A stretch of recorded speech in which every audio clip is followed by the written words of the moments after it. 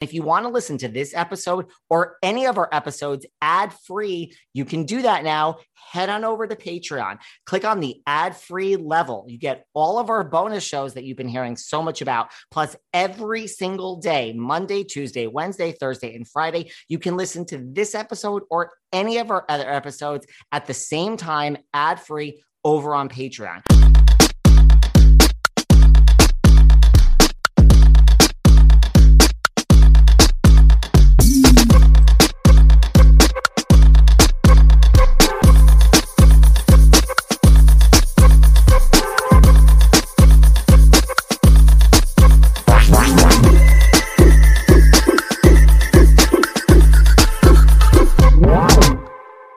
Has everyone seen the recent announcement that Patti Stanger has a new show coming to the CW? Remember Patti Stanger, the Millionaire Matchmaker? I was actually on that show. Did everyone watch my episode? But anyway, I digress. Remember the old days of Bravo? Patti Stanger and Tabitha and when Jeff Lewis was on. And remember Blowout? I freaking loved Blowout. So this announcement of Patti coming back to TV, to the CW, just made me nostalgic for the old days of Bravo. And we actually had the pleasure of sitting down with Jonathan Antin. Man, he talks. This was a long chat. Fun fact, I was supposed to go to meet a New Jersey housewife in New Jersey the day that I chatted with Jonathan, and this interview went so long. It's almost 3 hours. I did edit some of it out because no one wants to hear me talk for 3 hours. And I actually had to blow off this Jersey housewife because work always comes first. So today we share this chat with Jonathan Antin. I freaking loved Blowout. How many of you listening? We have a lot of 20-something-year-old listeners. For all of you, go back and start and watch Blowout. It was great. It was about Jonathan's hair salon in Beverly Hills and West Hollywood. It was so freaking LA. And today we share part one of this chat. Originally aired November of 2020. Oh my God. Hey, DM me and tell me what favorite show of yours from Bravo is no longer on the air. Can anyone guess mine? I have a favorite and I have a very close second. It's not Blowout, although I love Blowout. But DM me, let me know what yours is, and can you guess mine? And enjoy this chat with Mr. Jonathan Antin. Hey guys, this is David. Welcome back behind the velvet rope. How is everyone doing? Let's just get right into it today because we are joined from 3,000 miles away in California by the one and only Mr. Jonathan Antin. How are you? Hi, how are you? What's going on with everyone? you? What are you up to? I am David.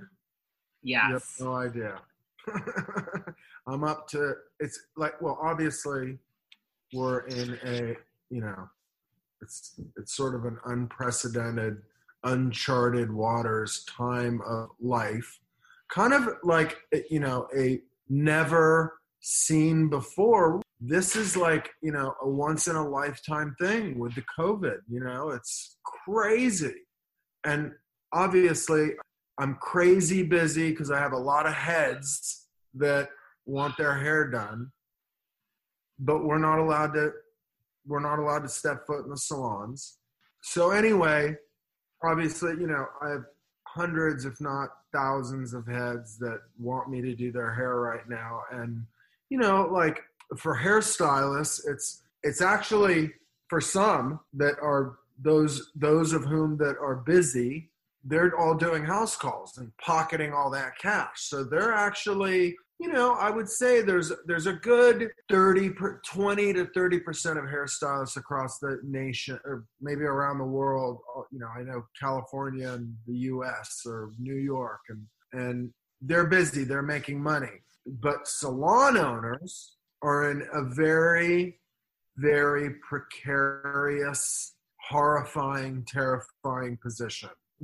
Obviously, if you've been smart with your money and you've put away for the rainy day and you've saved, and it's like what I've told all salon owners, like I've said it my whole life. I've been a salon owner for 30 years now, and I've said to everybody, hey, man, listen, owning a salon isn't everything you think it is. Like, you can go work in a hair salon for somebody else. You can make as much, if not more money, if you're a book solid right and cutter grinding it out. You can make, 10 grand a day doing hair in a salon. You can. If you're like one of, the maybe 5 percentile of hairstylists, that charge a ton of money. And that's a lot. I won't yell. No, I mean, I get, like, everyone thinks being a business owner is all that, but sometimes there's a lot of negatives. Listen, I love owning salons. I love having a team that is, I work with, that works for me. But I've always said, like, I'm more of a stylist owner than a client's owner. I really like to cater to the stylist because obviously I love to cater to the clientele, right? To the customer. But if you cater to the customer and you take from your artists, your stylists, you're going to have a happy customer and a miserable stylist, and they won't stay. They'll leave. If you cater to the stylists, your artists, your crew, your staff, you will inevitably have a happy stylist and a happy client. And I've really created in all of my salons an environment that is really built around allowing my hairstylists to make money and buy homes and better their lives, and I've always said to people, listen, I mean, people have seen it on TV, and of course a lot of that's editing, but the asshole side of me, but the good guy side of me, which is more than not, I've always said to them, listen, suit up, show up, shut the fuck up. You'll do really, really well, but you have to show up and you got to work hard. But I'm creating an environment here for you that not a lot of salons do or are doing or have, Right.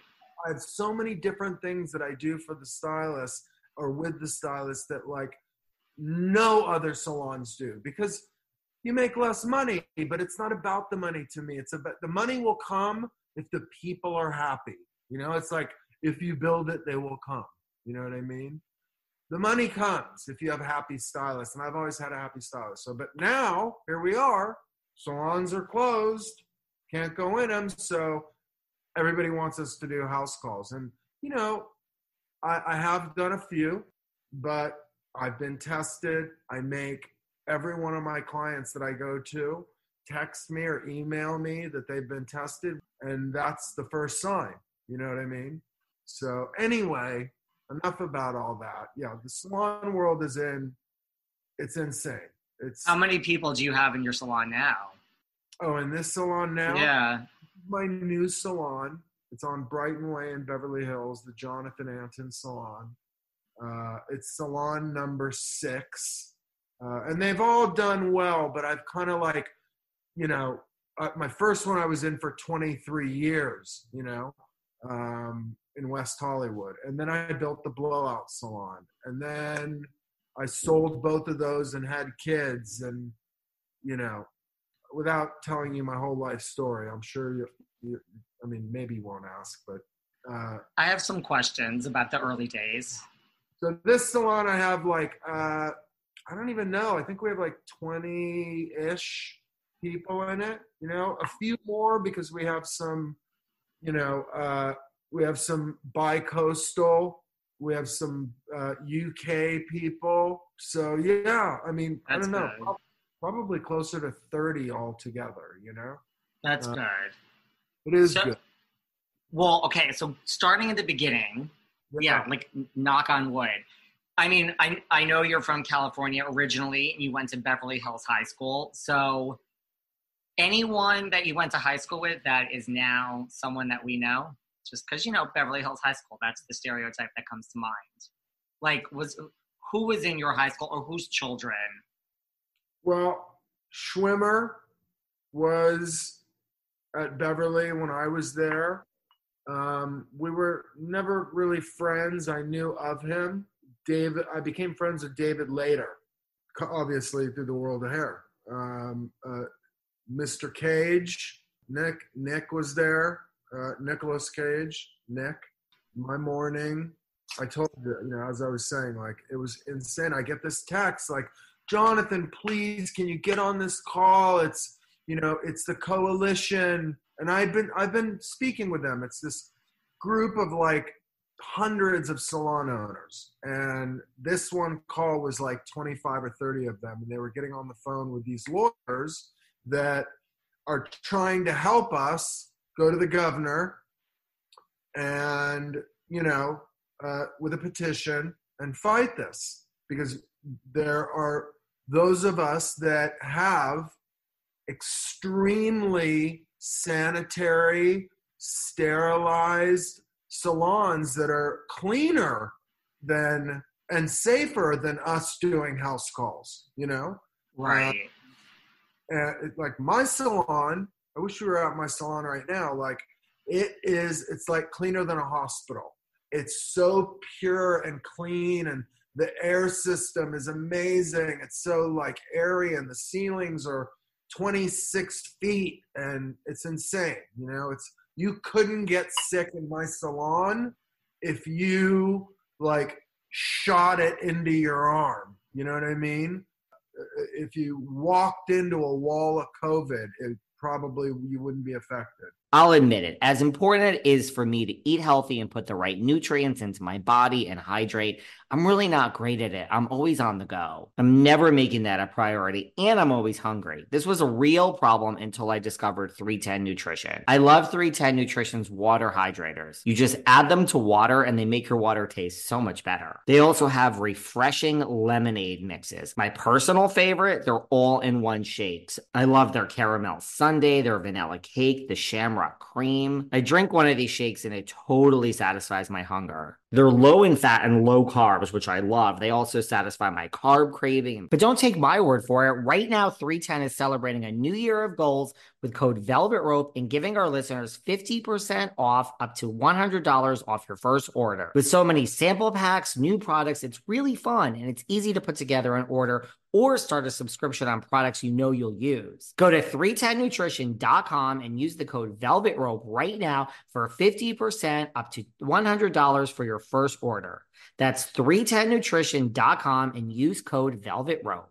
I can't tell you how many endless amounts of skincare products I tried throughout the years that claimed that they smoothed wrinkles and firm skin and gave me a youthful glow. None of them worked. None of that matters now because I've discovered OneSkin. OneSkin completely works, and once I started learning about the science behind the product, it made total sense to me. Their scientists were able to measure the efficacy of age reversal molecules in their lab.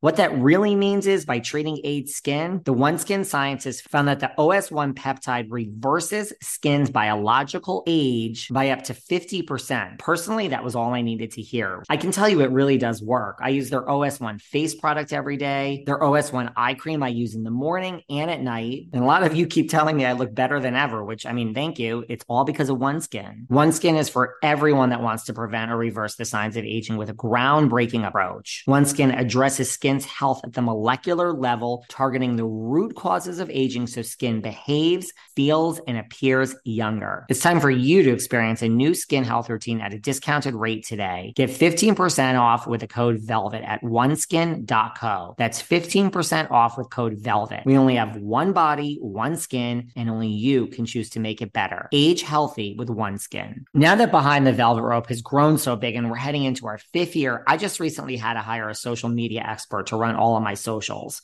I turned to the only place I knew would help, and that's Indeed. Indeed is the hiring platform where you can attract, interview, and hire all in one place. I used to spend hours on multiple job sites searching for candidates with the right skills. It was such a mess and took so much time. Indeed streamlines that process. They do all the hard work for you. They show you candidates whose resume on Indeed fit your description immediately after you post, so you can hire faster. They match you with qualified candidates instantly. Do you know that more than 3 million businesses worldwide use Indeed? So if you need to hire right now, you need Indeed. Listen, start Start hiring now with a $75 sponsored job credit to upgrade your job post at Indeed.com/Velvet. The offer is good for a limited time. Claim your $75 credit now at Indeed.com/Velvet. Just go to Indeed.com/Velvet and support the show by saying you heard about it on this podcast. Indeed.com/Velvet. Terms and conditions apply. Need to hire? You need Indeed. Anyway, so so they called me and begged me, and I said, yeah, I can do it, but I have a really important phone call. I remember I mentioned you the other day I was waiting for a car. Oh yeah, I got the car. Porsche, right? Yeah, a Porsche.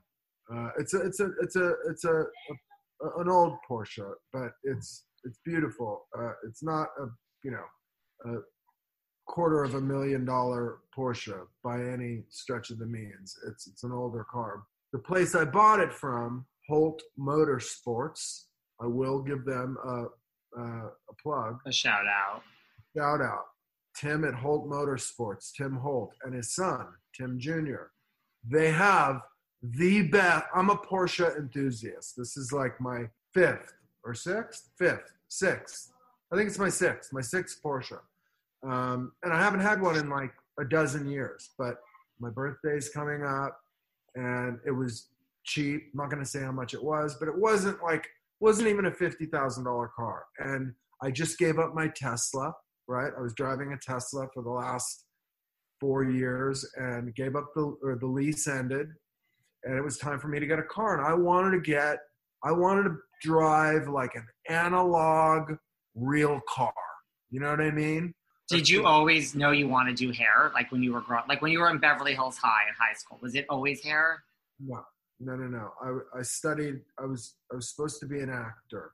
I was studying acting. Growing up, truthfully, as a child, I thought I was going to be a pro ice hockey player. I played ice hockey as a kid, or I was going to be a boxer. That's what I really wanted to do as a child.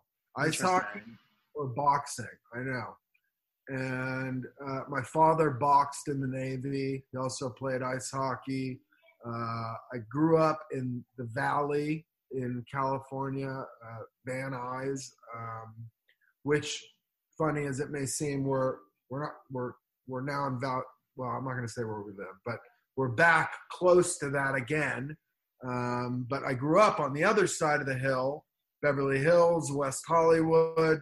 We also lived in Malibu for 4 years when I was a child in elementary school, Point Dume. Yeah, no, I literally, I studied acting. I went to, I studied at the Beverly Hills Playhouse with Milton Casellas. My brother was kind of a big actor when I was a kid. He'll kill me for saying this, but he's somewhere around 10 years older than me. Stephen ANTIN. He's a very accomplished writer and director and producer, and he was a big teen idol when I was in sort of like 8th grade, 9th grade. My brother did a movie called The Last American Virgin, and it was a huge hit, major. I got an agent, kind of like, because I was Steve Antin's little brother, you know, and I was a little bigger. Even though I was younger, I was bigger, I was darker, a little tougher. So they all thought like it's the younger one who's going to be the big star. You know, his brother's a star, but it's Jonathan that's really. And my mom, funny as it may seem, most kids' mothers like don't want them to be actors. My mom was like, no, you're going to be an actor, and that's that. And I was kind of involved in art a little bit. My dad's an artist. My dad's like fucking Picasso. And so my dad is amazing. And I can draw as well. Actually, my daughter, literally 2 weeks ago, showed me a couple of photos, a couple of pictures she drew. Now my daughter can draw. It's like amazing. It has to be hereditary in the blood, because I've shown her how to draw a face, but like never really, like just a little bit, a few of the basics, you know, you draw, you know, kind of like an egg, you cut it in half, there's the eyes, you cut that in half, there's the nose, you cut that in half, there's a mouth. You don't draw it like most people do. Anyway, whatever. So I thought, maybe art was a thing, a possibility for me. It was one of the only classes in high school that I would really like attend regularly. Everything else I would like go occasionally. And I dropped out of high school. I took the GED. And one day, right after I got my first car, my grandmother, who, obviously my mother and father are still married, thank God. My mom's not very well right now. She's having some lung issues. She doesn't have COVID, but she's going to push through it. She is. My mom's a warrior. She's a warrior. And my dad is, you can actually see on Instagram, my sister, Robin Antin, who created the Pussycat Dolls. She's also a rock star. She just posted an Instagram, I think, or TikTok of my dad, 86 years old, doing 12 pull-ups. Wow. Who could, I can do 8. You know what I mean? Seriously. Pull-ups are the hardest thing in the world to do, and my dad's doing them like they're nothing. You know what I mean? He's unbelievable. Yeah. There's no way that I could do 12. No, my dad's a physical phenom. He is. And you know what? My son's kind of taking after him.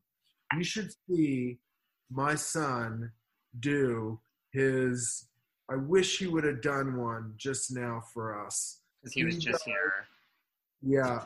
He does the craziest parkour shit you've ever seen. Played basketball. Now he plays water polo. He's a water polo phenom. Well, he was a martial artist and almost got his black belt. He's 14 and he's 6 feet tall, right? So he's already an inch taller than me. And when you're thin and tall, it's really hard to do flips and rotate. When you're short and stocky and muscly, it's easier because your center of gravity is lower and you can jump higher. But when you're thin and tall and lanky, it's hard to elevate and rotate, Yeah. So, it's harder for him. And the fact that he can do the way he can, he can jump over, if you go to the park and you see a park bench, he can literally run up to a park bench and do a big flip or a park bench table and do a flip over the whole fucking table and benches. It's insane. Wow. Frightening to watch. That's kind of frightening. Yeah. So anyway, I got my first car. My grandmother one day said to me, she's British. She said, my whole mother's side of my family is British. They all have English accents, British accents. She said to me, Jonathan, you never pick me up. You never take me to lunch.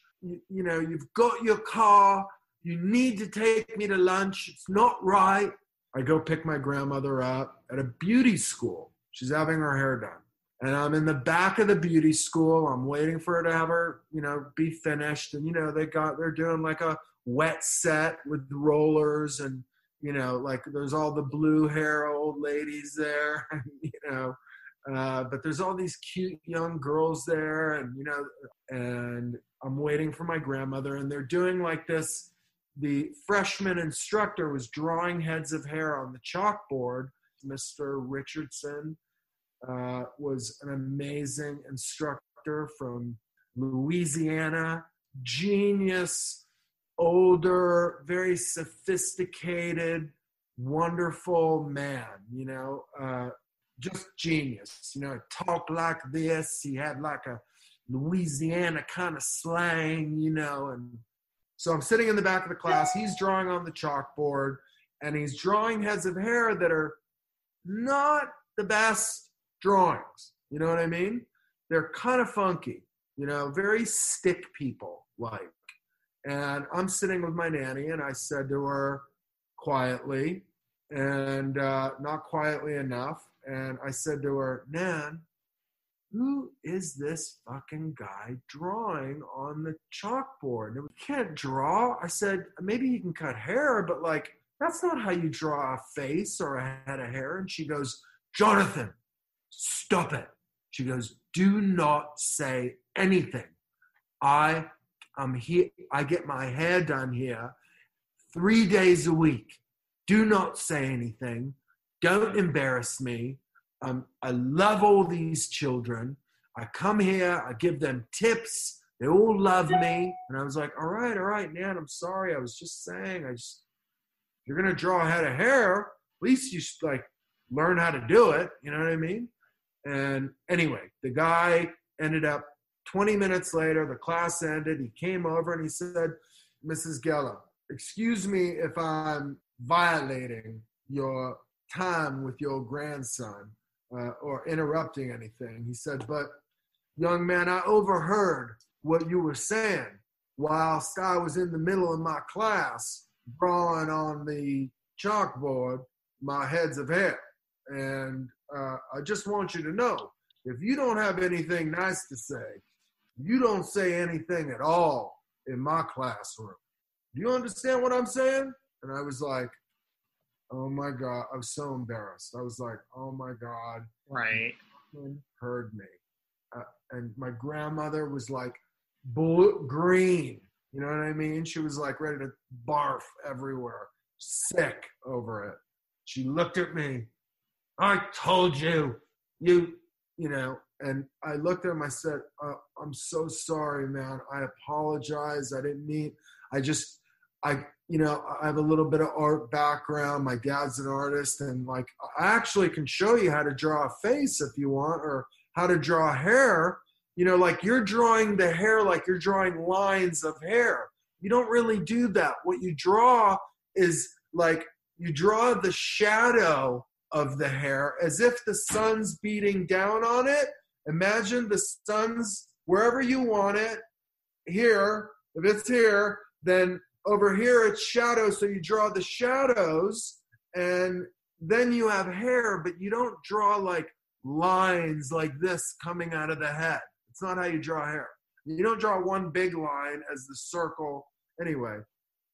You guys know when it comes to fashion, I'm a little bit of a fancy girl, but what you don't know is I save money when I buy all these brands. What do Altazura, Rebecca Minkoff, Philip Lim, Rag & Bone, Netta Porter, Alice and Olivia, I could keep going. What do all those brands have in common? They're all on Rakuten. Believe it or not, it is possible to buy all these luxury brands and save money. All you have to do is shop with Rakuten. As a member of Rakuten, you get cash back at over 4,000 stores. So you can save on the occasional splurge or on everyday items like beauty and home essentials. Plus, you can stack cash back on top of other deals like store sales, loyalty programs, credit card points. It's like never ending. It's really fun to see your money add up. The math is really simple with Rakuten. The more you shop, and man, I shop a lot, the more cash back you get. Rakuten is free to join and it's easy to use. So get started at Rakuten.com or download the Rakuten app today. That's Rakuten. All of you who listen to this podcast on the regular know two things about me. I love reality TV and I love coffee. I mean, how many cups of coffee do I drink on average here per show? 3. But what you guys may not know is that the only coffee I love is Starbucks. I love everything about a Starbucks. Do you know that I'm such a regular here in East Hampton at my Starbucks that in the morning when I go in, I don't even have to speak to them. They literally make my drink as I'm standing in line and hand it to me when I go to pay. Now, as we head into the fall, my normal fall drink is usually the pumpkin spice latte.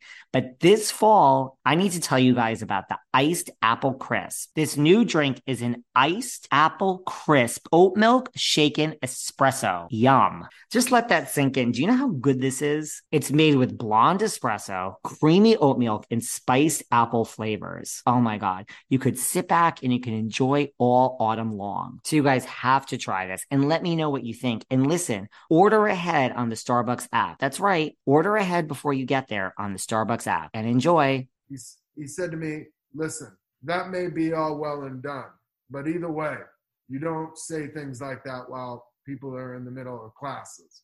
And I was like, I'm sorry. And he said to me, and since you know so much about drawing hair, and he reached in his pocket and he took out a piece of chalk. He goes, why don't you go and show me what you're talking about? And he handed it to me. And I was like, okay, are you sure? You really want me to go up there and draw in front of everybody? And he said, yeah, go ahead. Let's see what you got, kid. You know so much. So I went up and I drew 3 heads of hair. I said, here's a frontal. This is a profile. This is a 3/4 profile. This one, her chin will be down, so the sun's like on top of her head. And it's really easy. Like, this is how you do it. You know, I did it in like 1 minute. Like, single, boom, boom, boom. Second head, boom, boom, boom. Third head, boom, boom, boom. And it was like I was drawing them and I was looking at him while I was drawing them, just to kind of piss him off a little bit. You know, I was like, this is how you draw a head and hair. And this is how you draw a profile and hair. And this is how you draw this. And then I put the chalk down. I said, and that's how you do it, Mr. Richardson. So I'll leave them up there so you can look at them, maybe trace them, and you can use them for reference later on, you know? Anyway, so that was that. He said to me, wow, good job. Yeah, you can draw. Congratulations. So we're on our way out. I'm going to end the story here. I know I'm taking up like the whole hour. No. I'm going to end the story here. We're on our way out, and you're going to love this part the best. We're on our way out the door, and we walk by the head proprietor or the principal's office, right? But he called himself the head proprietor of the school. He's the head of the school. The guy's name was Mr. Mike, okay? He had Marilyn Monroe blonde hair like this, all done like Marilyn Monroe, big, teased, bleached, like golden, platinum Marilyn Monroe blonde hair with no roots, right? Like he just had his color done, but like a big set, you know, with back combing and hairspray, like a big do, you know, with a little finger wave in it, like Marilyn. Yeah. And then he had a big black handlebar mustache with a floral gown on, head to toe, big floral, loose, flowy gown, and like 25 bracelets on each wrist, 10 rings on every finger, 30, like, you know, whatever brass, they look like they were gold, they may have been gold necklaces. He was like the craziest, and I say this with all love, because I loved Mr. Mike. If it wasn't for Mr. Mike, I would never have become a hairstylist. But Mr. Mike was the craziest, like, especially back then. We're talking about like 35 years ago. Yeah. Longer. 30, I don't know, ish. It was a different time.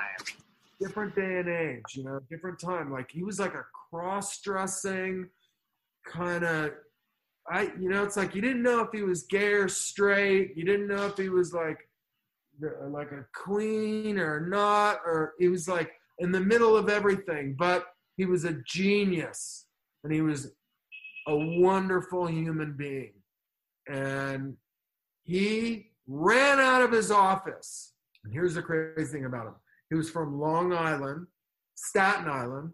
He was from Staten Island, and he sounded exactly like Harvey Firestein. Is it Firestein or Firestone? Firestein, yeah. He talked like this. He had a raspy Staten, Long Island, like total New Yorker, almost like New York Jew, you know, ran out of his office, ran out, Mrs. Geller, wait, hold on, don't leave. He said, it's Mr. Mike. He ran outside, he said, oh my God, is this your grandson? He said, you are amazing. I watched you draw on the wall, on the chalkboard, and you draw like frickin', he said to me, like fucking Michelangelo. You've got hands of an angel. And he had like that deep, raspy. And when he ran out, I was like this. Woo! Oh my God, who's this? What is this? Like, like I knew, but like I was also 17 and like a dude, Right. And this guy ran out with his blonde, like Marilyn Monroe hair and a big black handlebar mustache and like, a older woman's like big gown and jewelry everywhere. So like, I didn't know what to think, I didn't know. I was a kid. He said to me, have you ever seen the movie Shampoo? I said to him, no, I've never seen the movie. He said, you need to watch the movie Shampoo because Warren Beatty is amazing and he's gorgeous. And you remind me of him. You have the same kind of Warren vibe. He's like, you got that tough guy thing. You're an artist. You can draw. I said to him, I'm not really an artist. I can draw a little bit. I'm studying acting. I'm kind of going in that direction, I didn't say this, but I had a big manager and agent at the time. My mom got me. I had John Travolta and I always forget his name. Patrick Swayze's manager, Bob Lamond, and they took me on and they thought I was going to be like this huge star. Anyway, whatever. I went on 3 auditions. 3 people said that I was genius, but too green, still too young, but keep going. And I would, eventually something would give. And by the 3rd time, I was like, fuck it, I'm out. I can't have my career in the palm of someone else's hands. Forget about these people. And then I ended up on fucking television, go figure. It's kind of a full circle story. Right. It was a full circle story. So anyway, Mr. Mike says, you need to be a hairdresser. Here's my card. You should think about it and you should call me. Don't think hairdressers are only gay. That's what he said to me. He goes, they're not. He goes, I know a lot of hairdressers that are straight men like yourself that make a lot of money because all the women love you. This is what he said. And by the way, I'm doing like the best impression of him ever. Like it's pretty good.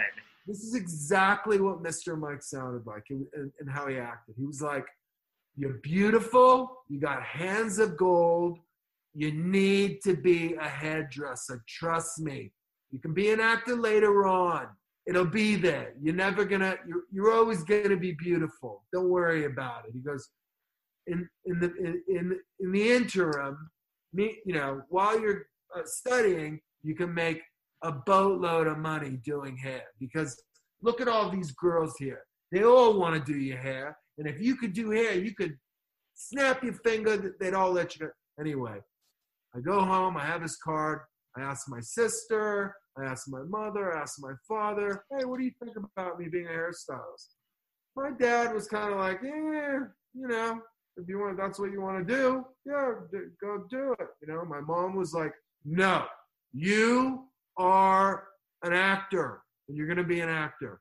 My sister right away said, Jonathan, if you become a hairstylist, I will have every dancer and every girl, guy and girl, in LA in your chair, and they will all love you. Trust me. You will make a ton of, hairdressers make a lot of money, and you'll make a lot of money, and you're great with your hands. You can sculpt, you can paint, you can draw, you can build stuff. You'll be a great hairdresser. And I was like, okay, all right. So I thought about it for a couple of weeks, and next thing you know, I picked up the phone.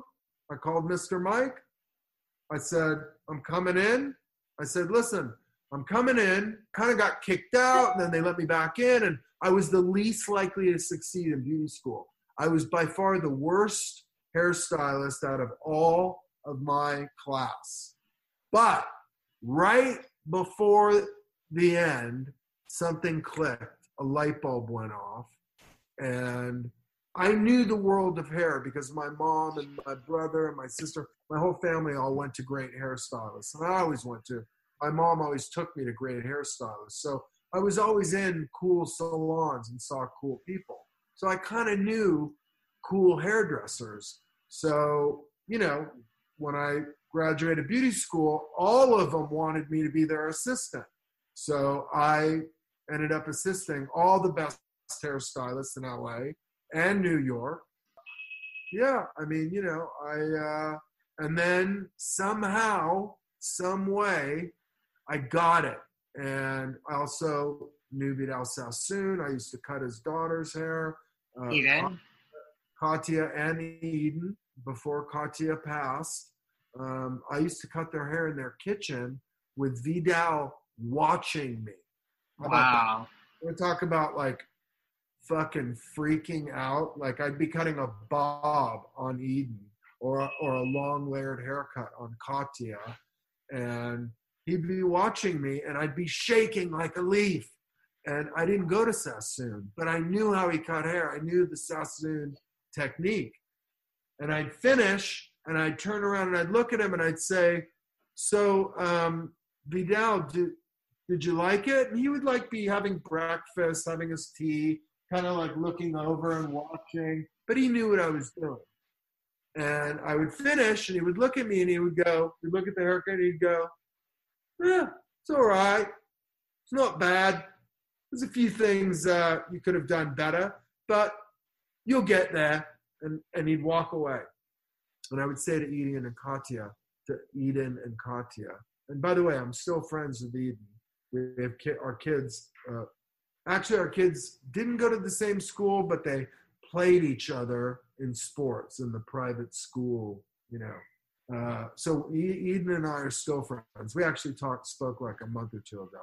But I would turn around to them and I would say, oh my God, that's so horrible. Why would he say that to me? Why wouldn't he just say like, that was great. You did a good job, you know, good on you, you know, keep up the good work, you know? And they'd say to me, listen, the fact that he didn't rip your face off was good enough. You know what I mean? Like Vidal Sassoon saying, yeah, it was pretty good. Not bad, you know? That was pretty good. And it was. And then I became friends with him, especially after Blowout. We became closer friends and we did some work together. And I did a big show with Eden and Beverly, her mother, called Vidal, The Legend Lives On or something like that. And I was the MC. And I talked, you know, I literally did like an hour on stage in front of like 1,000 people in Florida. And I brought Eden and Beverly on the stage and sat with them like as the host and asked them questions about Vidal. Anyway, long history with Vidal, but that's how I became a hairstylist. Long, boring. It was not boring. It wasn't boring. Well, wait. Well, now you made me think. I mean, was Vidal like notoriously difficult? Like he just was like, you know, he was like a tough critic, right? Or no? Was he what? Was he like notoriously a tough critic, just of hair in general? Yeah, Vidal was gnarly. I mean, he was a perfectionist, you know, as am I. You know, you miss one fucking hair, you're going to get it. Because there is no reason to miss a hair. You know what I mean? Listen, a lot of people do like texturized and like, you know, bedhead hair and, you know, fucked up hair. I call it perfectly imperfect hair. Unless you want that perfect, you know, haircut, that I do. Even that's my favorite. I love perfect lines and perfect hair cutting, especially on like short men's haircuts or really, you know, geometrical, you know, or asymmetrical women's haircuts. But today, the beachy wave, you know, the texturized look, Everybody likes that their ends chopped into and point cut. You know, I prefer to give a perfect haircut, not one hair out of place. And then I go in and I perfectly fuck it up. You know what I mean? Because there's a big difference between fucked up hair and perfectly fucked up hair. Big difference. You know what I mean? Yes, And that actually makes sense. yeah, it's what I teach. I don't teach, like, I teach people, don't fuck hair up, cut it perfectly, and then you can put in your texture where you want and perfectly fuck it up. And then it lasts 3 times as long, which, by the way, isn't the best business model. You know, my haircuts last like, my men's haircuts last like, you know, 3-4 months. Most guys go in for a haircut every 4 weeks. My haircuts last basically twice as long, my men's. My women's lasts, I have women that come in once or twice a year, you know, because their haircut doesn't grow out. It stays, it holds its shape, and it just gets longer. It's like building a house. If you build the foundation perfectly, the house doesn't have issues. But if you build the foundation wrong, you're never going to have anything but issues. Well, that's the same with my haircuts. It's all about perfection. And then you can go in and fuck it up and texturize it as much as you want. But if it's perfect to start, it'll stay perfect forever. So that's my 2 cents. But yeah, Vidal was tough, and I don't know if because of him or it's just my way of being, you know, I'm tough, you know, when I teach. But you know, I'm going to start doing a lot of stuff on Instagram and YouTube with education now that I'm launching the new Jonathan Antin product line. For me, I start way back. Like most people show, like, this is how you cut hair, and this is how you do this, and then you pull it down like this, and you go like that. Like, I don't do that. For me, it's like, this is how you hold a comb, right? Like, you start with this. You hold a comb like this, you know? Not like this, but like this. You know what I mean? And then you got to learn how to flip the comb like this. You know what I mean? You have to learn like a magician with cards, you know, like how they can do anything with cards. Brrr, brrr, you know, you have to be a magician with your comb and your scissors. You got to be able to flip them. You got to be able to use them like they're part of your body. So once you learn how to use your tools, the greatest, like an engineer, like a mechanic, like a magician, a beautician that's a magician. You know what I mean?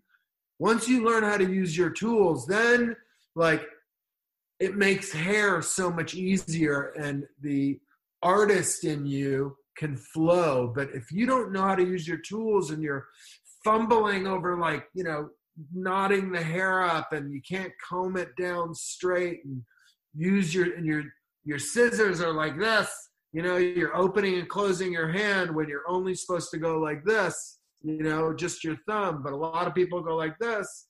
There's so many little technical things that like help you become an incredible hairstylist, you know, but you got to learn those beginning things in order to, in my belief, in order to become great, you know? That makes sense. So I was going to say, so then you're a hairstylist, you open Jonathan West Hollywood. That's your first salon. And you're, you know, successful running that salon. And now talk to me in 2004 when you're just like, are you minding your own business running your salon and someone comes knocking on your door for Blowout? Was it your idea? How did Blowout come about? Wait, 2004. How'd you know? Oh. Because I took a minute and did some research. That's why. Right. Okay. Right. How does he know? 2004. So, yes, that's basically what happened. I get a phone call one day from a client of mine and a big manager named Rob Lee and was formerly a big agent at like CAA and a lawyer. And he called me one day and said, Jonathan, there's a guy who's a producer that works with Mark. Remember we were talking about it. He worked with Mark, whatever his name is, from the producer of Survivor. Mark Burnett, yeah. Burnett. And back then, Mark Burnett was, he was big, but it was the beginning of Survivor, and the whole world didn't know who Mark Burnett was like they do now, Right.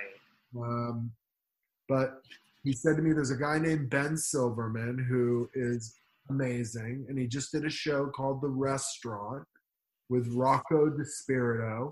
And I said to him, I've seen The Restaurant. I kind of like it. And he said, yeah, he's doing he wants to do another show, and he wants to do it with you. And it's like The Restaurant, but it's about hair salons.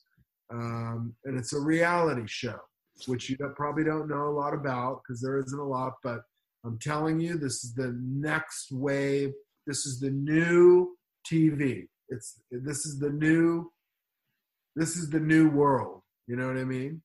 And I said to him, okay, I'll talk to him, and I had already done Fashion Emergency and Extreme Makeover and tons of the Today shows, like makeover segments. I had done a ton of TV. And I did the first 6 episodes of Fashion Emergency when it was on the E! channel. I did the first 5 episodes of Extreme Makeover before they got rid of it, and Howard, whatever his name was, the producer, turned it into Extreme Home Makeover. Anyway, he said to me, his name's Ben Silverman. He's going to come in and he wants to meet with you. So Ben just showed up at the salon one day, and I was in the middle of a haircut, and my haircuts are pretty long. They're not 30-minute haircuts. I take an hour and a half. I take a long time. And he had to sit and wait. And he was really upset about it. And Rob was calling me, Rob Lee, like, Jonathan, you can't make Ben wait. It's not right. He's a big producer. And I was like, dude, listen, I have paying clients. I was charging top dollar back then. Like, I don't even know. I think I was charging $250 back then. And that was a lot, And I said, I'm sorry, he has to wait, and I have another client after this. So I only have 10 minutes to talk to him. And he said, please talk to Ben. Please talk to him while you're cutting. So anyway, I end up talking to him. He was like a dude. He was cool, like the greatest salesman on earth. And said to me, I've been watching you in the salon. I now know why people want to come to you. I see your vibe. By the way, I did the first Ali G episode ever aired on HBO. Literally. And he tried to get me to, say something ridiculous and talk shit, but he couldn't. He was, in my episode, he was Bruno. And, the Ali G show. Yeah. I'm on the first episode ever aired on HBO. And we had shot the first season of Blowout. It was getting ready to air. And I did the Ali G show. And HBO aired my episode. They launched Ali G right before Blowout aired. And Bravo freaked out and called HBO and said, you can't air that. We're airing our show, and we don't know what you've got on him. We don't know what he did, but you can't air that. HBO, they were like, fuck you. We'll do what we want. And, the business affairs from Bravo, looked at the paperwork that I signed the release, and they said, listen, he never said that this was a TV show, Bruno. He said that he was an MTV VJ from Austria. And, he kind of lied to Jonathan, and whatever Jonathan said, like, and the good news was that I didn't really talk any shit. Like, he kept trying to break me.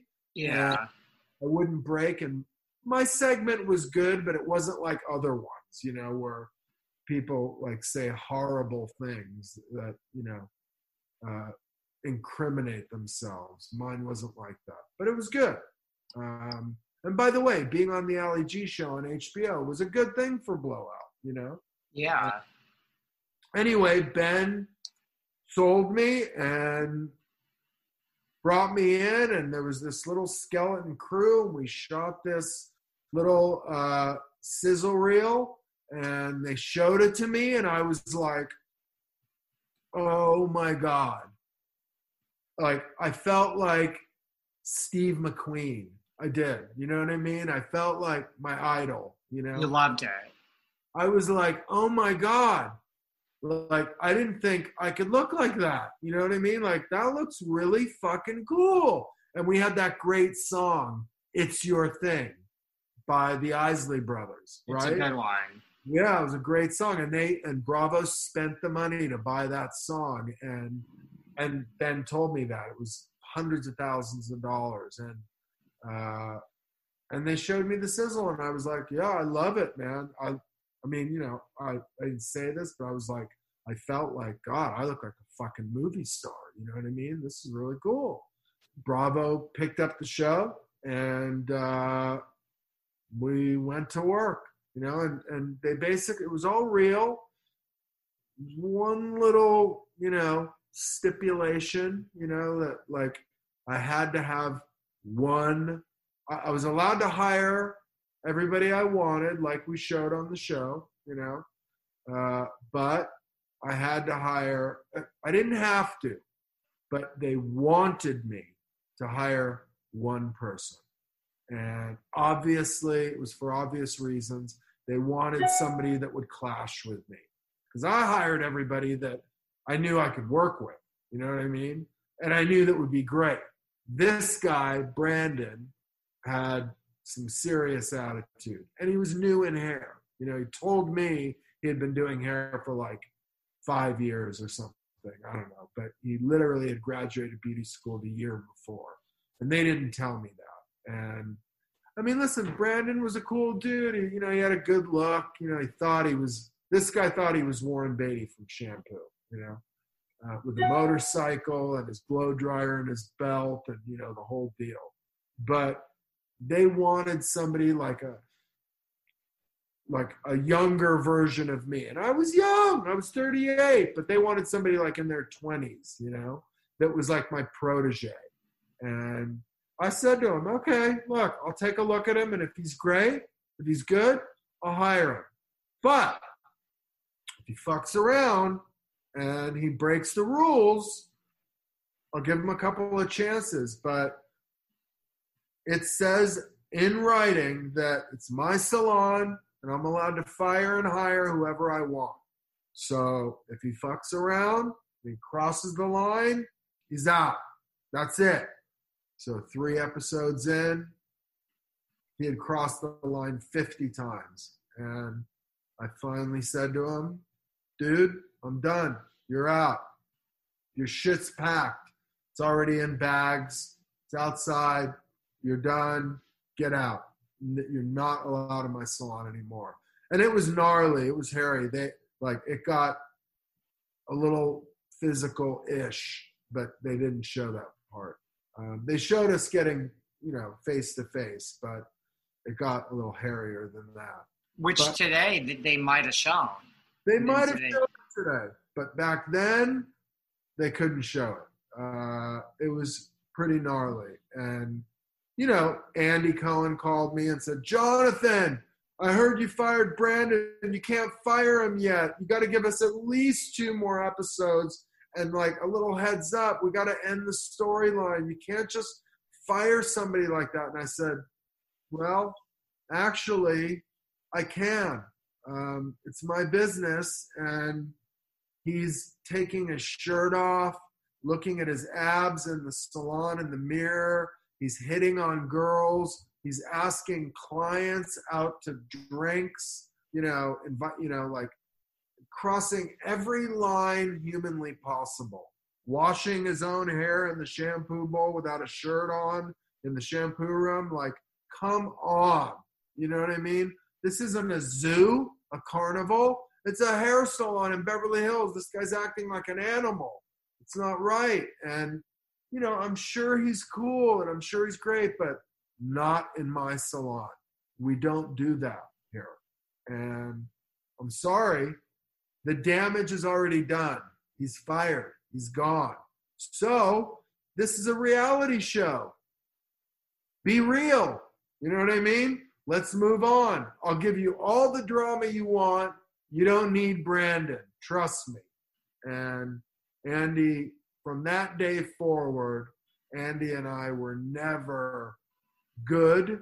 We were okay, but that really pissed him off, But look, they picked the show up for season 2 and season 3, and I think it would have kept going, but they kind of wanted it to sort of change into more of, because I got married and I had children and they wanted to see more of my wife and kids, and I was like, I can't do that, like it's hard enough to be married, and like I'm learning how to be a father and a husband, and it's hard enough as it is, and I don't want to be on a reality show and get divorced, you know what I mean?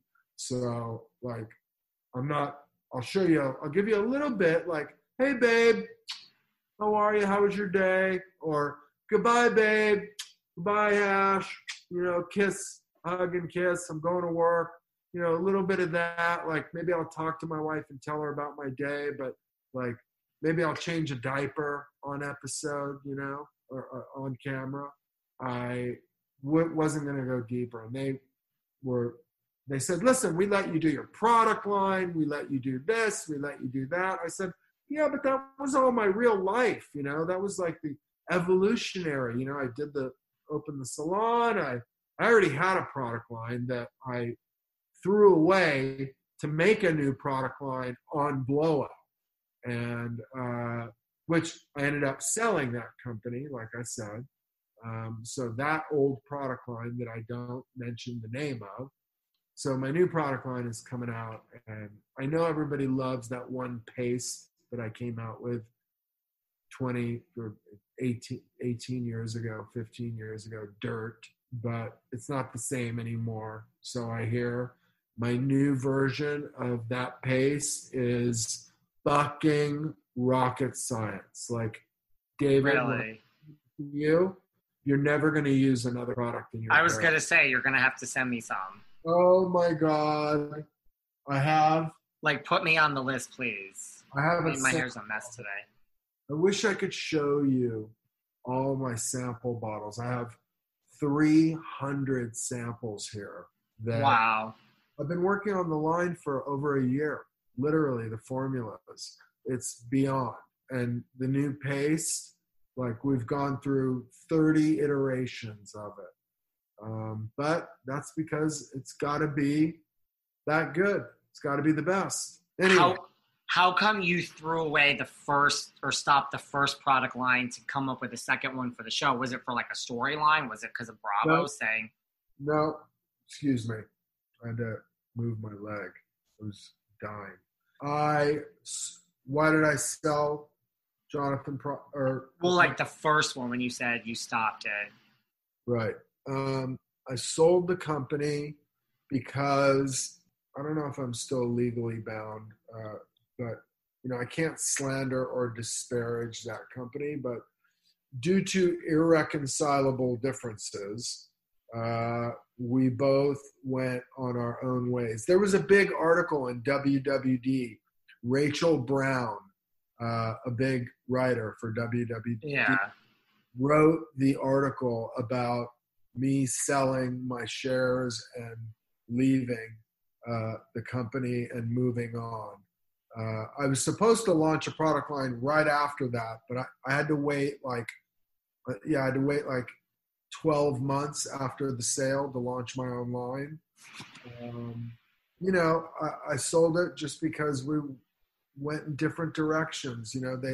They wanted to make stuff that I didn't want to make, and they weren't doing like PR the way they could have and should have. We should have done an infomercial. We had and the reason why was because we had Blowout. This multi-million-dollar platform to market the product line, and I kept telling the company, like, guys, if we do an infomercial or we buy ads in magazines or we buy a billboard or we do commercials or whatever, like John Frieda was buying commercials on Blowout, advertising time during Blowout. I was like, if he's doing it, why aren't we? You know what I mean? We buy our own time. And I was a spokesperson for American Express for the American Express Open business card. I was the first American Express Open business card spokesperson ever. And I did 3 national American Express commercials, which was kind of like my acting debut, and it was, I did an amazing endorsement deal with American Express. I was a spokesperson for a year. That's pretty awesome. Now, I mean, like everybody, Serena Williams, Tom, whatever is, football player, everybody's a spokesperson now. But back then, nobody was they didn't have spokespeople like this. So the fact that Ben Silverman got American Express to come into Blowout and be an advertiser and a sponsor was huge, Yeah. Lens Crafters, American Express. I was the spokesperson for all of them. That's why I wore like funky Lens Crafter glasses during the whole show. And you kept seeing like the American Express swiping during the whole show. And it was great. Product placement. Yeah, and I had great commercials, and it was real. I bought all the materials for the building of the construction of the Beverly Hills Salon on my new gold American Express Open, and it was perfect product placement, like you said. So, was Andy Cohen the executive producer on Blowout? Andy Cohen was one of the executive producers of Blowout. Ben Silverman was the executive producer with Arnold Shapiro, who was like a 8-time Emmy Award-winning executive producer. Shapiro Grodner, I think, was his company. They had a ton of shows. And so it was Ben Silverman, Shapiro Grodner, a few other executive producers, and Andy Cohen was a vice president at Bravo. Because Blowout came in under, his sort of umbrella, he was an executive producer on Blowout. He didn't really have much to do with the show other than we pitched it to him and he got it picked up, through his higher ups, Francis Berwick and Lauren Zalaznik, the other sort of presidents of Blowout. But Andy had a lot to do with Blowout. Don't get me wrong, but it was Ben Silverman's idea. And then, of course, I made it great. So obviously, yeah. I mean, other than Andy, like saying to you, why are we firing Brandon so early? Like, did you feel there was like producer influence? Let me take one quick. Go ahead. You're entitled. I was going to say, no, well, other than Andy, like, saying, oh, don't, why are we letting Brandon go so early? There's the drama. Keep him for 2 more episodes. Like, did you feel any other producer, like, influence of, like, hype up the drama or, like, maybe do it this way, where you were pushing back and saying, like, no, this is a reality show. It needs to be real? Which kind of gives you your answer. Kind of, yeah. I mean, listen, yeah, of course, like, we had 3 different showrunners for 3 different seasons. We actually had 4 because one left in the middle of a season. We had different producers for every season. And, the ones that were like with me on set all day long, Ben was hardly ever there. Andy was never there. My showrunners that were with me all day. And by the way, I was an executive producer on the second and third season. So it was really like, just my agent at CAA at the time, getting me the credit. So I didn't really get anything out of it, but he got me an EP credit. Which is good to have. Yeah, it was good to have. It would have been good to have if I would have immediately launched a production company and started making reality shows. But now it's kind of, been there, done that. It's been a little long for me to, jump back in. I suppose I could start making reality shows if I wanted to, whatever.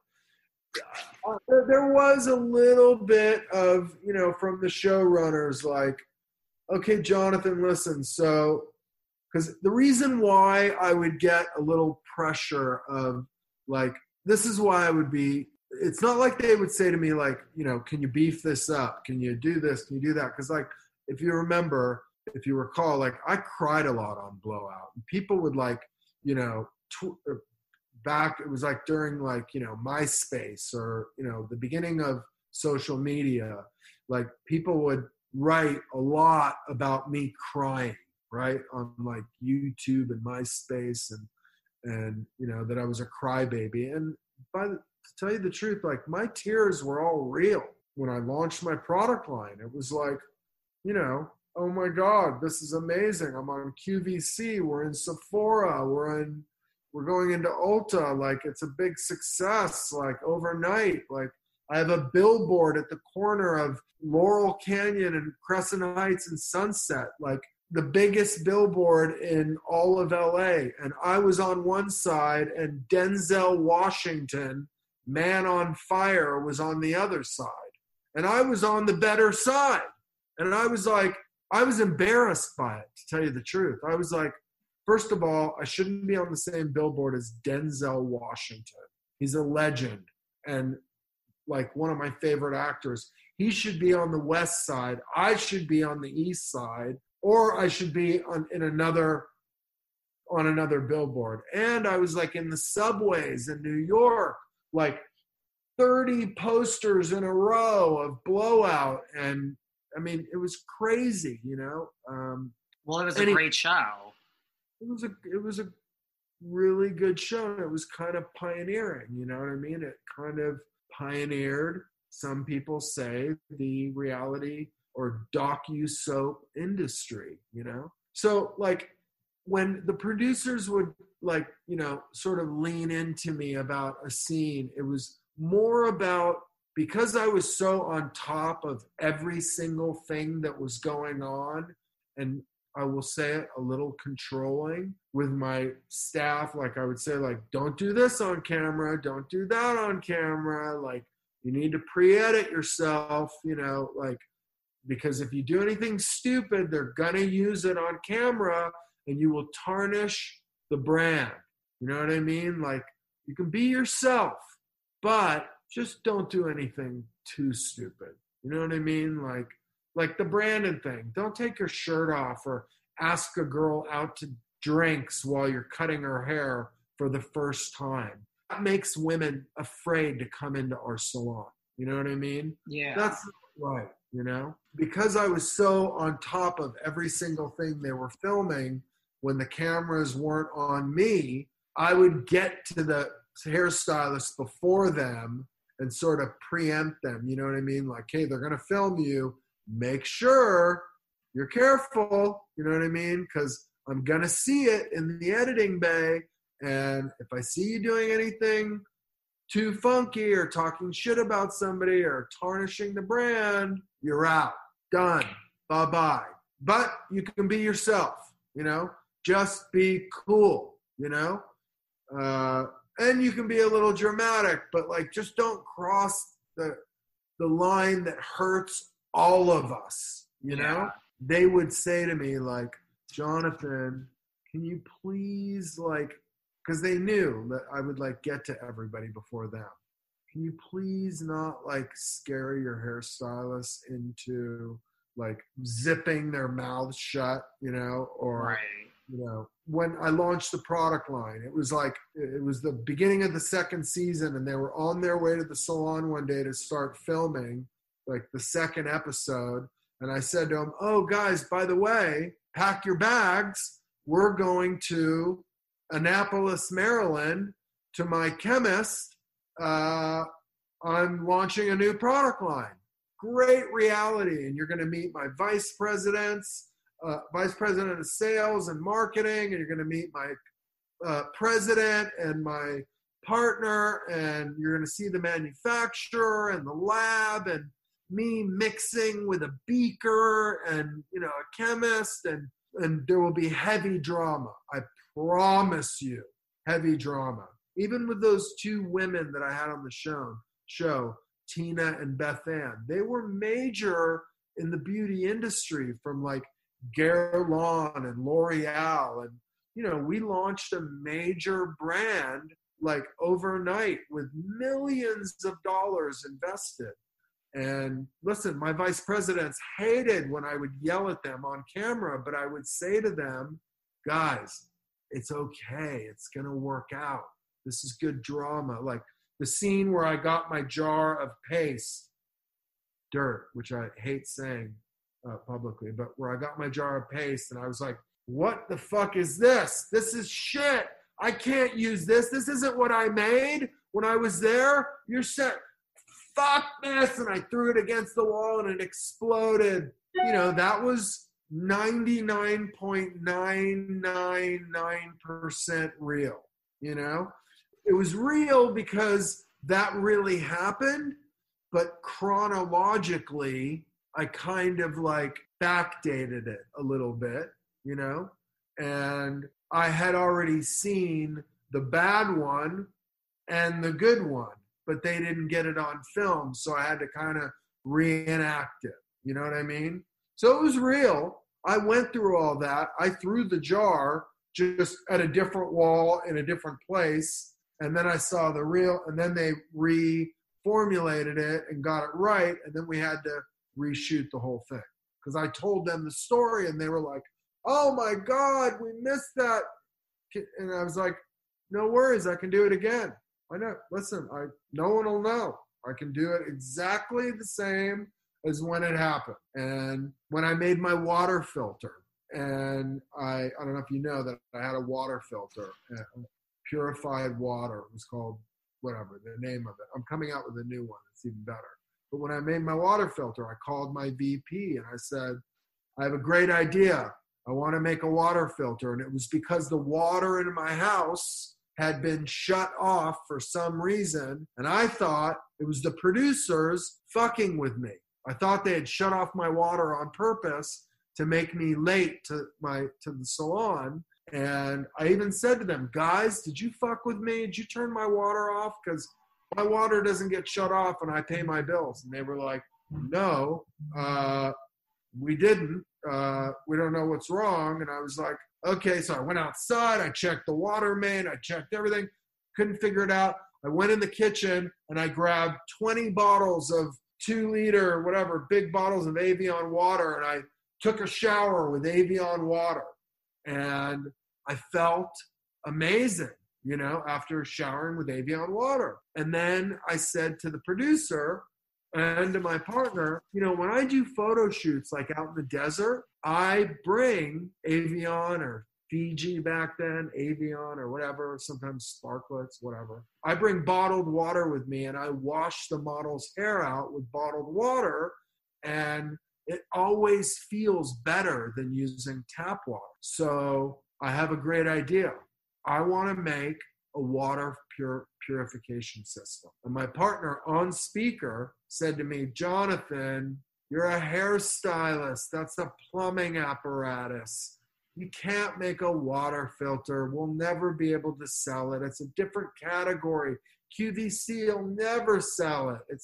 And I said to her, Tina, how about this? You either find me the best water filtration company there is, so I can start working with them, because I'm going to make a water filter, or I'll do it on my own.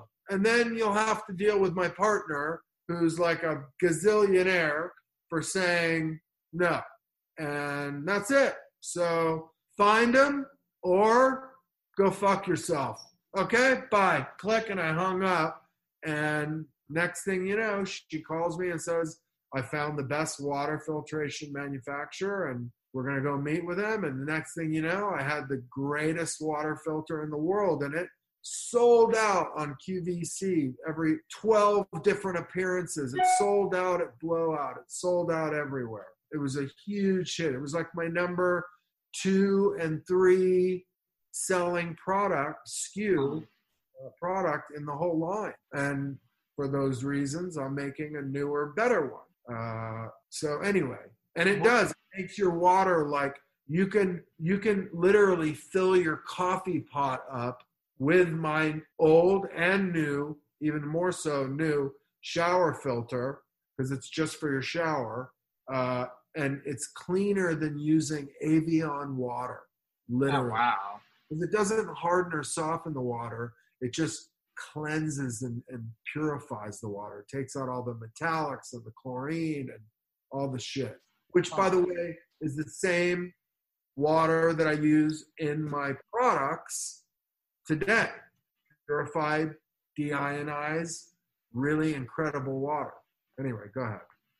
Well, I was going to say, like, what was Bravo like back then? You know, I mean, this was like you, Queer Eye, Jackie Warner, you know, a little bit after you, Rachel Zoe, Patty Stanger. Like, these are the, you know, I mean, and do you, like, are you aware, like, do you watch Bravo now? I mean, like, are you shocked at what this network has come? Like, what were the good old days like? It's unbelievable what it's become. It's, I don't watch a ton of it. My wife kind of watches a little bit of the Housewives. I do a few of the Housewives. I do Lisa Rinna. I do Harry Hamlin. I do a couple of other ones. I had Lisa on Blowout. And then I did a couple pilots after Blowout. I had a huge pilot that was supposed to air like Kitchen Nightmares with the same producer as Gordon Ramsay. Arthur Smith made a spinoff, like a sister, if you will, of Kitchen Nightmares called Salon Nightmares, that we shot a whole episode. It was supposed to air, and it was incredible. It was me going into other salons that were like disastrous and ripping them to shreds, retraining the whole staff and building them back up, and grand reopenings, and, you know, kind of like Tabitha's Takeover. And that's what it sounds like. It was kind of like Tabitha's Takeover, but Andy got wind of it, and because it was with Fox, and Andy didn't really have anything to do with it, but they were supposed to kind of like partner up on it on the launch, Andy freaked out and announced Tabitha Salon Takeover at the Upfronts. The day before we were announcing, you know, the Upfronts in New York. Yeah. We were there. Me, Arthur Smith, the producer, Gordon Ramsay. We were announcing Hell's Kitchen and Kitchen Nightmares and Salon Nightmares. And the day before, Andy announced that the runner-up of Sheer Genius that I was the judge on, Tabitha Coffee, was coming out with a new show similar to Kitchen Nightmares. And, you know, I said to Mike Darnell from Fox and Arthur Smith, who cares that he announced it? They haven't shot anything yet. He just announced it to be spiteful and be first, you know? We already have shot a whole episode. Like, we're ready to go. And by the way, they're Bravo. We're network. They're cable. We're network. We're Fox. They can't compete with us. I'm going to be on right after Hell's Kitchen on Fox. Like, it's a no-brainer.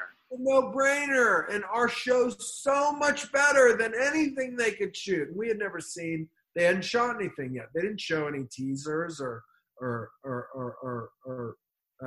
whatever you call it, you know, Like a sizzle reel even. No sizzles, no teasers, nothing. So we had 3 sizzles, 30, 60, and 90 second. We had a 44-minute episode, 1 hour, done. 3 salons that I made over. And with crazy shit happening in it. Like, I found a guy drinking Jack Daniels in the back of the salon in the middle of a haircut, sweating and shaking, an alcoholic lunatic, and ran back into the room because they told me in my ear mic, my microphone, quick, Jonathan, run into the back kitchen.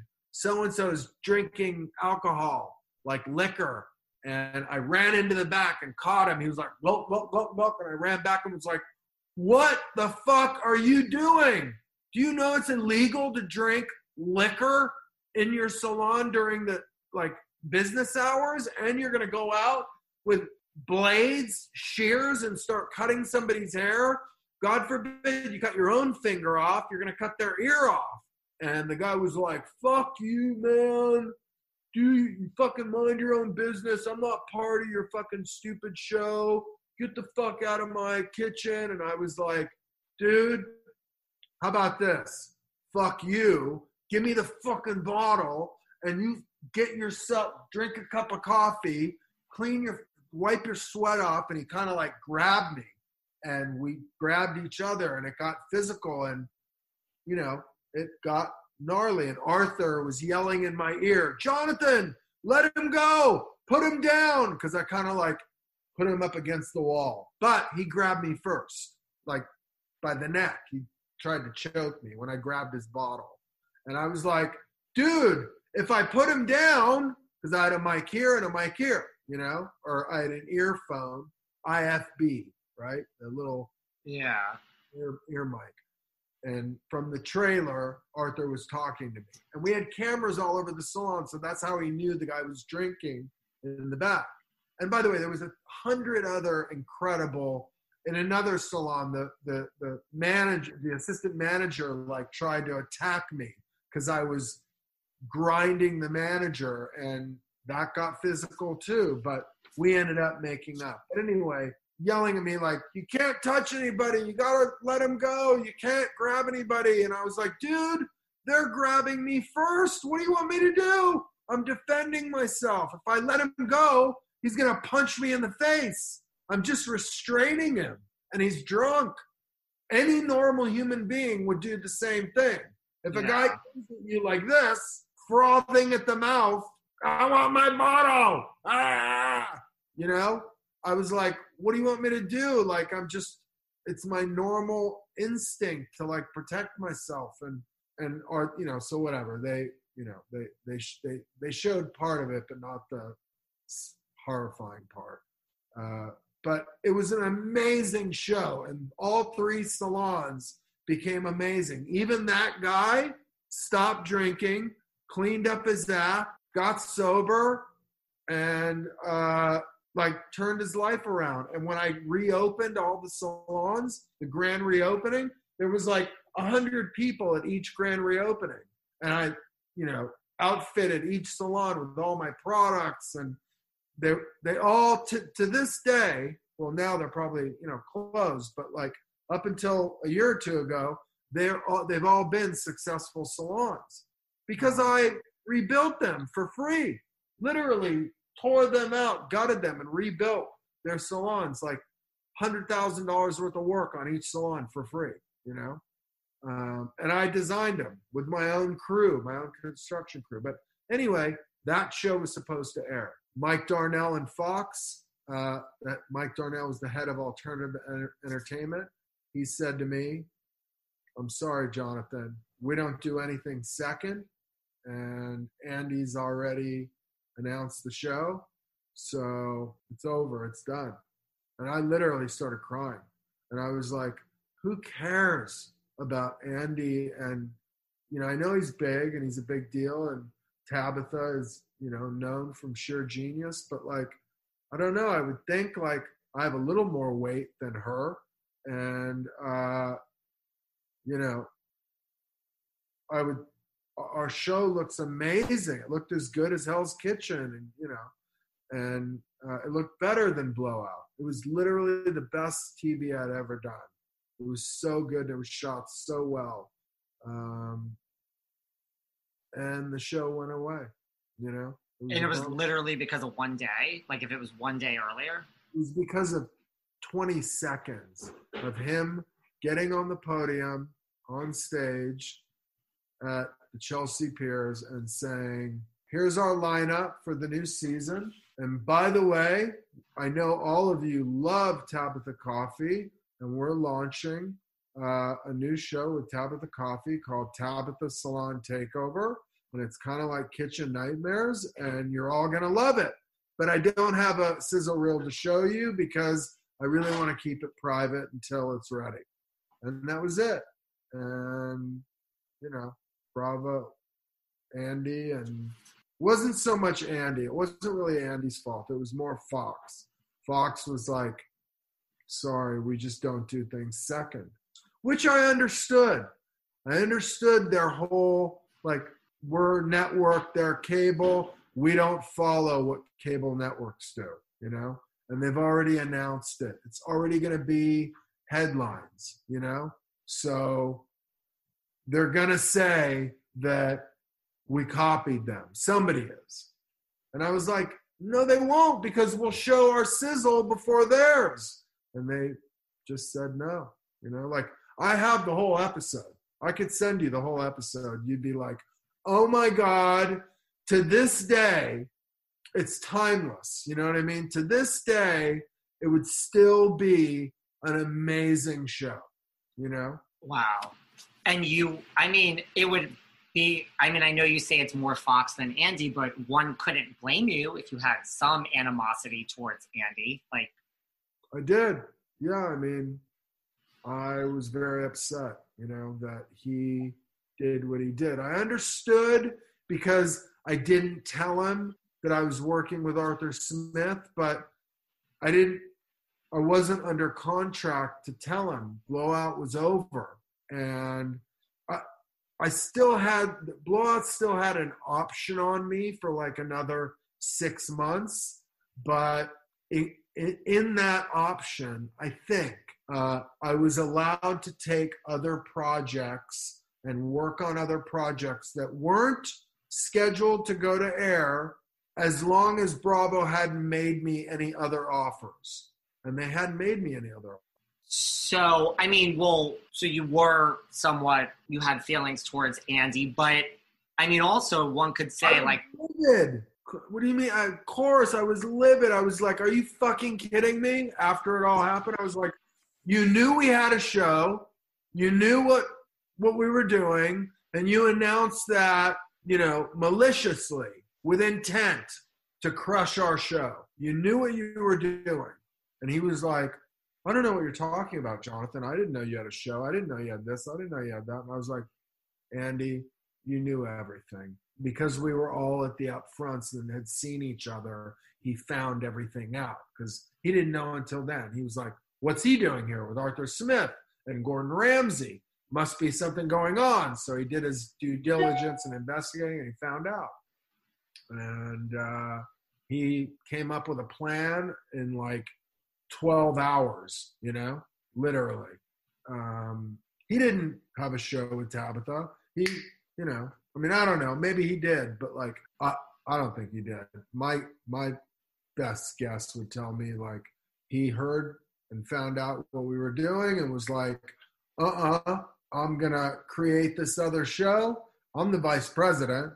He could air anything he wanted and greenlight anything he wanted. So he figured, the whole world watched Tabitha, and whether they liked her or not, she got a lot of, eyeballs. Was Andy executive producer on Sheer Genius too when you were a judge?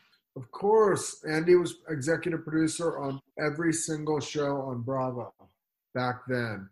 Andy owns, not executive producer, but owns and executive produce every single Housewives show on Bravo. I don't know if you know that. But that I know. Yeah, those are all his. Like, he created them. They're all his. He owns them all. Thank you for tuning in to part 1 of our sit down with the iconic Jonathan Antin from the iconic Bravo show Blowout. And stay tuned, part 2 coming soon, where we talk more about Andy Cohen, Tabitha Coffey, Jonathan as a celebrity hairstylist, and all of his celebrity clients, including the Queen of the World, Miss Madonna, coming soon. Thanks for listening to yet another episode of Behind the Velvet Rope. Because without you listeners, I would just be a crazy person with voices in my head. And if you like what you hear, subscribe on Apple Podcasts under Behind the Velvet Rope. And when you're done subscribing, feel free to leave a 5-star write-up review, because the write-up reviews actually count. We read each and every one of them. We post the best ones, and the reviews really help our shows keep going, and we really appreciate everything you guys say, especially the positive ones. And if you want to find us online, we're at Behind Velvet Rope on Instagram. We are at David Yontef on Instagram. We're Behind the Velvet Rope on Apple Podcasts. Or head on over to Patreon, because you know what? There are just some things we can't talk about here. So for our bonus episodes, go to Patreon and type in Behind the Velvet Rope. And if you still aren't sick of me and you want more David, go to Cameo and book me on Cameo. And you can ask me anything there. I'll answer whatever you want. And I have a bargain basement price of $10. Thank you guys. See you soon.